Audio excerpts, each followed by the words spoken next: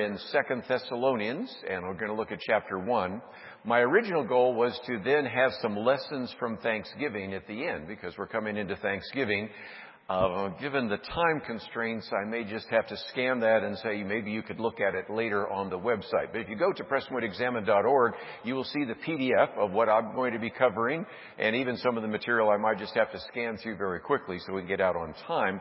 But it is available there, and also later Fred will post the audio for that. So that is available to you, plus all the other messages. So we are going to focus some of our time and attention on that today. But turn with me, if you would, to 2 Thessalonians.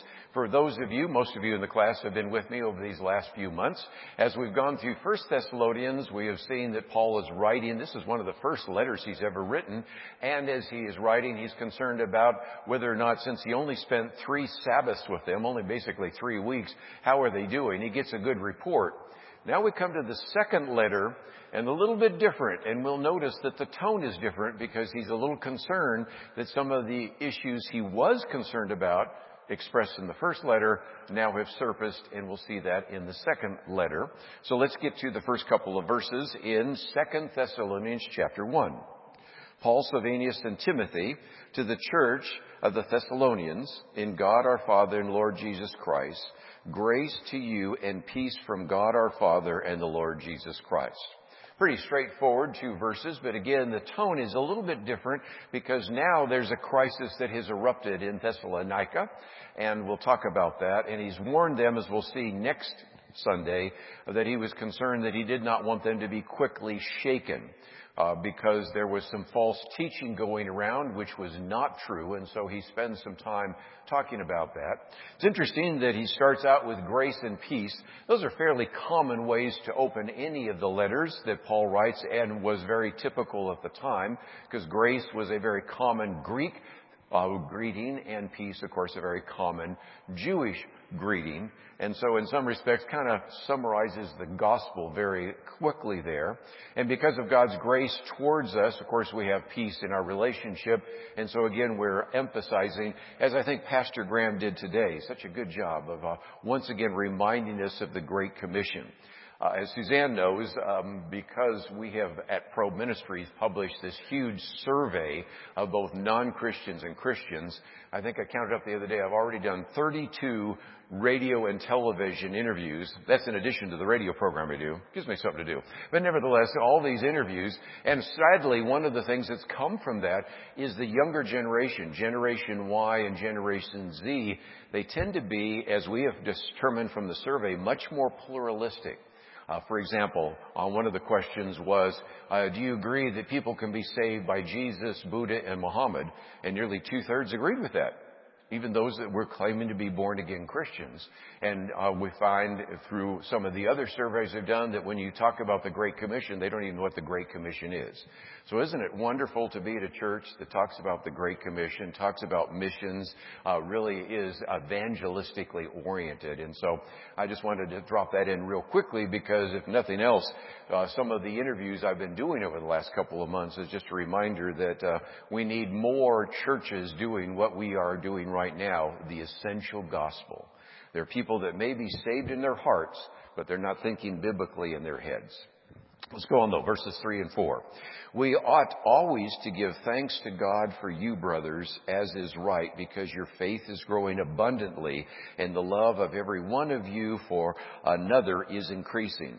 Therefore, we ourselves boast about you in the churches of God for your steadfastness and faith in all your persecutions and in the afflictions that you are enduring. And here again, he's thankful, and what a great opportunity as we're coming to a Thanksgiving week here. Thankful in this case for their strong faith, for their love. And here I think you see a difference. You noticed in the first letter, he talked about faith, love, and hope. This time, he talks about faith and love. What's missing? Hope. Now, one of the commentaries I saw said this was not an accident. This was making a theological statement. By listening to these false prophets, they no longer had hope.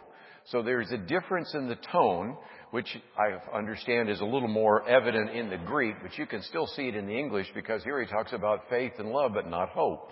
And they had actually believed, or at least some of them had believed, that the second coming had already happened. It made me think about something. I do a program, as Parker said, called Point of View. And back in 1986, you might remember there was this book called 86 Reasons for the Rapture in 1986. Remember this? Okay, some of you that are older shake your head because the rest of you go, I don't know what you're talking about. But it turns out that at Point of View, we actually had a locked door to get into the observation room, but not a locked door to get from the observation room into the studio. And so one of the people that had read this book and was convinced the end times has already come was actually tried to get in the door into the studio. And so those of you that ever come to Point of View now know that you end up with a locked door. So you can watch it if we let you in through the other one. And isn't it interesting? All the years we've had Point of View, it's going to now have its 50th anniversary. The only time we've ever had somebody rush the studio was not a homosexual activist, not a progressivist. It was somebody who believed that the rapture had already taken place. But nevertheless, it illustrates how what happened in the first century even happened to us in 1986, and why we have locked doors at Point of View, because you just never know who's going to want to come in, grab the microphone, and warn the world about what's taking place. Anyway, let's go on from that crazy situation that happened so long ago. But again, he's also talking about the fact that he's boasting.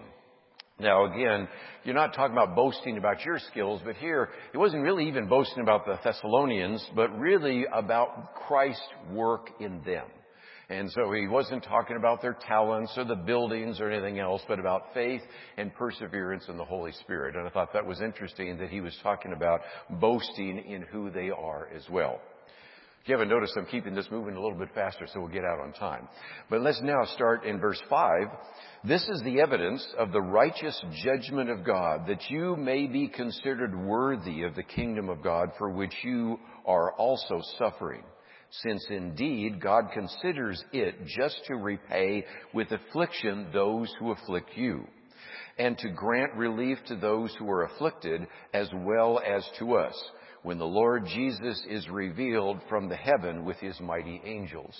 And so what you see here is, of course, when you are being afflicted or being persecuted, you want to retaliate.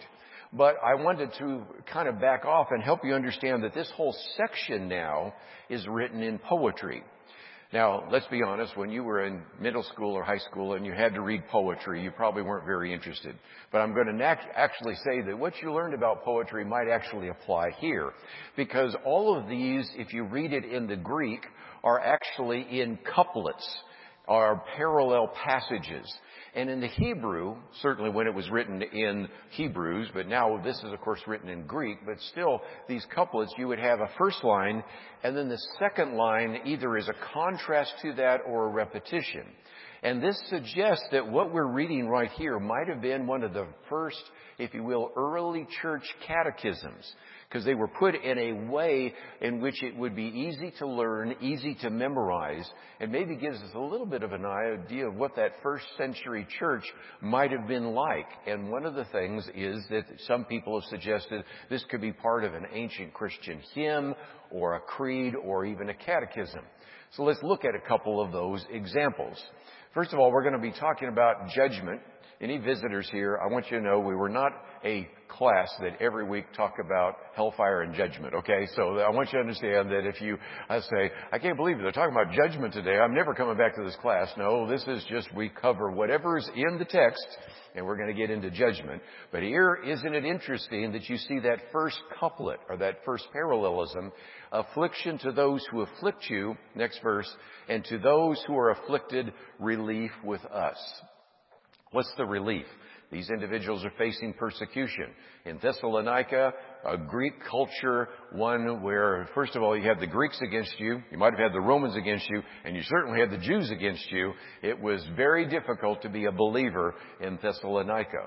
And so as a result, there was, well, we are being persecuted, and what Paul is reminding them is yes, from an earthly point of view, those who are persecuting you look like they're winning. But guess what?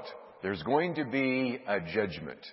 There's going to be an ultimate reckoning when Christ returns, and there will be affliction to those who have been afflicting you. And so that was an attempt to give them a little bit of an opportunity to know that even if they are suffering here on earth, when the final judgment comes, you're going to be glad that you're on this side and not on the other side. Let's talk about that a little bit more, because this day of judgment he's talking about is a day which would be punishing for the wicked. But it would also be a time of vindication for the righteous. So when we hear this phrase, day of judgment, there's a sense in which it's judgment for those who are against Christ, but it's actually salvation and even joy for those who are in Christ. And so in this context, he's talking about those who have been mistreated, those who have been oppressed, maybe those who have been persecuted, and there will be a time in which there will be a final judgment that takes place. And the suffering of this persecution, I gave you a couple of verses you might want to write down, because Christ reminded us that we will face tribulation. But be of good cheer, I've overcome the world. And we see that in Matthew 5 in the Sermon on the Mount. You certainly see that in John chapter 15. And so that's what is being communicated there. Then we go into a little bit more about what this judgment looks like in verse 7. And I'm going to repeat that intentionally, because in verse 7 it talks about to grant relief to those who are afflicted. And when the Lord Jesus is revealed from heaven in his mighty angels in flaming fire, inflicting vengeance on those who do not know God and on those who do not obey the gospel and on the Lord Jesus, they will suffer the punishment of eternal destruction away from the presence of the Lord and from the glory of his might. If you needed any justification or any kind of emotional desire to share the good news and engage in the Great Commission, it is this passage, isn't it? Because indeed, it talks about, again, this day of judgment. Now, in the Old Testament, the day of judgment was called the day of the Lord. And that was the Lord Father, God the Father. What Paul does here is he also transfers that from God the Father to also what? God the Son. Because now he makes it clear that the Lord in this case is Christ. And so you can see the difference. Paul, of course, studying in the Old Testament, probably had memorized much of the Old Testament, probably was aware of everything from the Talmud and the Mishnah and all the Jewish ideas. When they talked about the day of the Lord, they meant the Lord Father. But he now adds to that the Lord Christ, who comes in judgment. And again, this imagery then harkens back, if you want to make a footnote to that, to the vision that you see in Daniel. Because at one point, there's this vision that Daniel has of the throne of God. And here, again, it harkens back to this, with his mighty angels in flaming fire. And so you can hear some of the verses if you wanted to make some notes. It'd be a great kind of devotional this week if you wanted to look at this idea of judgment. Not something we look at too often, but it certainly will give us motivation. In Daniel 7, verses 9 and 10, it says this: His throne was fiery flames. Its wheels were burning fire. A stream of fire issued and came out from before him. 1,000 thousands served him, and 10,000 times 10,000 stood before him. Some people ask, how many angels? Well, at least that many. And that's a lot of, we're getting into almost astronomical numbers here. Isaiah uses the same kind of illustration in Isaiah chapter 66. For behold, the Lord will come in fire, and his chariots like the whirlwind, to render his anger in fury and his rebuke with flames of fire. For by fire will the Lord enter into judgment. Do you want to be at the end of the tribulation during that day when Christ comes in judgment? Do you want any of your friends, neighbors, co-workers, family members to be there? This should give us great motivation, because here it talks about the Lord Jesus will come in flaming fire to judge. As we said before, whether you look at Jesus or even some cases Paul, sometimes they spend more time talking about hell and judgment than they do even about heaven and glory. And I think it's a reminder of that. Jesus, of course, talks about this final judgment, not based on our works, as Pastor Graham said today, but whether or not we know him. Have we believed in our heart? Have we confessed with our mouth? And have we believed in our heart, as we just talked about here? And again, it equates those who do not know God also with those who disobey the gospel of Jesus. To disobey the gospel is to reject reconciliation with God that the gospel brings, which means that those who do not know Jesus don't really know God. It's a very sobering passage, but here Paul's trying to drive home the need for those in Thessalonica, the Thessalonian church that is fairly embryonic, to get it right about what this means. And that now brings us to another one of those, if you will, Hebrew couplets in Greek, because he talks about they're away from the presence of the Lord and from the glory of his might. Now, the implication here is that they didn't want a relationship with God, so they were set away from God. There's some people that have actually described hell as a divine refuge. Just think about that. If you just reject God, and we certainly know some very prominent atheists right now that reject the idea of God, nothing would be more punishing than to be in the presence of a holy and righteous God that you've rejected and to still be in your sins. So in a sense, it isn't that God sends them to that judgment. They made a choice that sent them to that judgment. And again, if being in God's presence is the fullness of joy, we see that in Psalm 16, what's it like to be out of the presence of God? You meet some people say, we're just all going to go to hell, we're going to drink beer, and I'll be there with all my buddies. That's not exactly what you see in the scriptures, right? You've heard that phrase before, no doubt. Because if eternal life comes in knowing God, then not knowing him means exclusion from eternal life, eternal death and destruction. And again, I give you a very famous passage in Matthew 25. Very sobering indeed. But finally, let's also recognize that what he wants them to do is to persevere through suffering. And we see this in verses 10 and following. Because he says, when he comes on that day to be glorified in his saints, there's the good news there, and to be marveling at whom all have believed, because our testimony to you is believed. To this end, we always pray for you, that our God may make you worthy of his calling and may fulfill every resolve for good and every work of faith by his power, so that the name of our Lord Jesus may be glorified in you, and you in him, according to the grace of our God and the Lord Jesus Christ. Had to end with a positive, right? Because this is what happens for those of us that are believers, because it now goes back to one of those last couplets. To be glorified in his saints and to be marveled at among all who have believed. One of the questions I've gotten from Ask Kerby, and we'll get to some of those next week, was, if indeed the gospel needs to be preached to the entire world, there are some places where the gospel simply has not been preached. And so I want to next week talk about the progress that has been made in terms of reaching some of these unreached people groups. And we'll talk about that as well. We have an individual who's been on my program who works with Paul Eshelman. Some of you in the room know who he is. And I want to give you some of those facts and figures. But here's a good example, marveling at, look at this, all who have believed. Isn't that our goal? To just be astounded by all the individuals that are standing before the throne and worshiping the Lord Jesus Christ. And here we see a good example of that in 1 Corinthians 15, because it tells us that believers will be glorified in him. A couple of weeks ago when we were talking about the book by Lee Strobel, The Case for Heaven, talked about how we will maybe even shine, we'll be glorified, we'll have our heavenly bodies, which as we get older, we're looking for the next one, right? We certainly need, Earth Suit 2.0, right? We're looking for that real quickly. But again, at the second coming, we'll see Christ coming in all his glory. We will be part of that, I believe, as well. And we'll receive this new, glorified, imperishable body. And I think many of us, as we get older, are looking forward to that as well. This teaching also talks about the fact that God will be glorified, and this is kind of the opening prayer. That's how he opens and this is now he brings it back, that the name of Jesus, if you will, his reputation in the world would be glorified in them.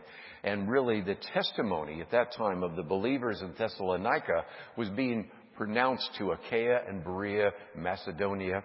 But again, not just in the end times, but I think he's talking about just in their day-to-day ideas, because every resolve for good, every work for faith of his power, he's talking about right now you're testifying. And as you are doing that, you're also bringing glory to God. And this goodness that people see in us ultimately comes from the Holy Spirit. It's not that we can make ourselves good, but rather that it is not our good works or works of power, but it is the fact that the Holy Spirit gives us that power to live a godly life. So when we hear this idea of the works of the Spirit, we tend to think of miracles and healing and things like that. But I think the works of the Spirit, as we mentioned last time, you look at all the gifts of Spirit and all the stained glass out here, it's just a reminder of the fact that that is the Holy Spirit working in us and manifesting such a difference. And I do believe that just as Paul is saying, you as first century believers, because of showing the gifts of the Spirit, are really a positive testimony to the world. So also now for us in the 21st century, given the polarization of our world, given the decadence of our world, if we live godly lives before the watching world, people are going to be attracted to the gospel because we're going to say, what do you have that I don't have? Because I am stressed out. I'm full of anxiety. I do not have hope. And you seem to have that. And I think there's a great opportunity. So our good works are not really our own, but they're the fruit of the Spirit working in us according to the grace of God, as he says in verse 12, that we might glorify him. So that's the first chapter of 2 Thessalonians. Next week, we'll get to the second chapter. But I have just a little bit more of time, but I'm probably going to at least have to encourage you maybe to go to the website if you'd like to do a little bit more. Because as we come to Thanksgiving, this is a time in which maybe we can learn some lessons of Thanksgiving, not the least of which is the Pilgrims, who were those called the Separatists, actually came to this country, and they wanted to actually establish a colony in what was called Virginia. But instead, actually, were landing in Cape Cod. But we see already God's provision, because if they had actually come there even just a few years earlier, one of the most fierce tribes of the region, the Patuxent tribe, would have been wiping them out. But interesting enough, in 1617, 3 years before they came, they were pretty much wiped out by a plague. So it turns out that the Pilgrims landed in one of the safest places possible. But in the process, they did meet one survivor of that tribe, and his name was Squanto. It turns out that he had been kidnapped. He was taken to England, lived in Spain for a while, learned English. And when he found out that there were people that had come and planted a colony in Plymouth, he came out of the brush speaking English and surprised all of them. And it turns out that Squanto actually learned that they were there. He showed them how to plant corn, how to fertilize fish. William Bradford said that Squanto was a special interest sent of God for their good beyond their expectation. And I think a good example of God's provision for them. Some of the political lessons we can think about is that before they disembarked from the Mayflower, they did not have a charter for that region, so they established what was now today called the Mayflower Compact. And yet here, 150 years before the Constitution, we had basically the first Constitution in America. And Winston Churchill talked about the fact that they drew up a solemn compact that was one of the most remarkable documents in history. Another historian, Paul Johnson, who is a British historian, said, what is remarkable about this particular contract was that it was not between a servant and a master or a people and a king, but between a group of like-minded individuals, and each one with God as their witness and symbolic co-signatory.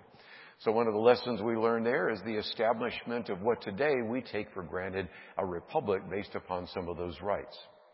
We also have some of the great economic lessons they learned, because one of the problems is because the colony was established by those in England, they were to actually farm the land, and then they would put all of the proceeds and all the produce in common stores.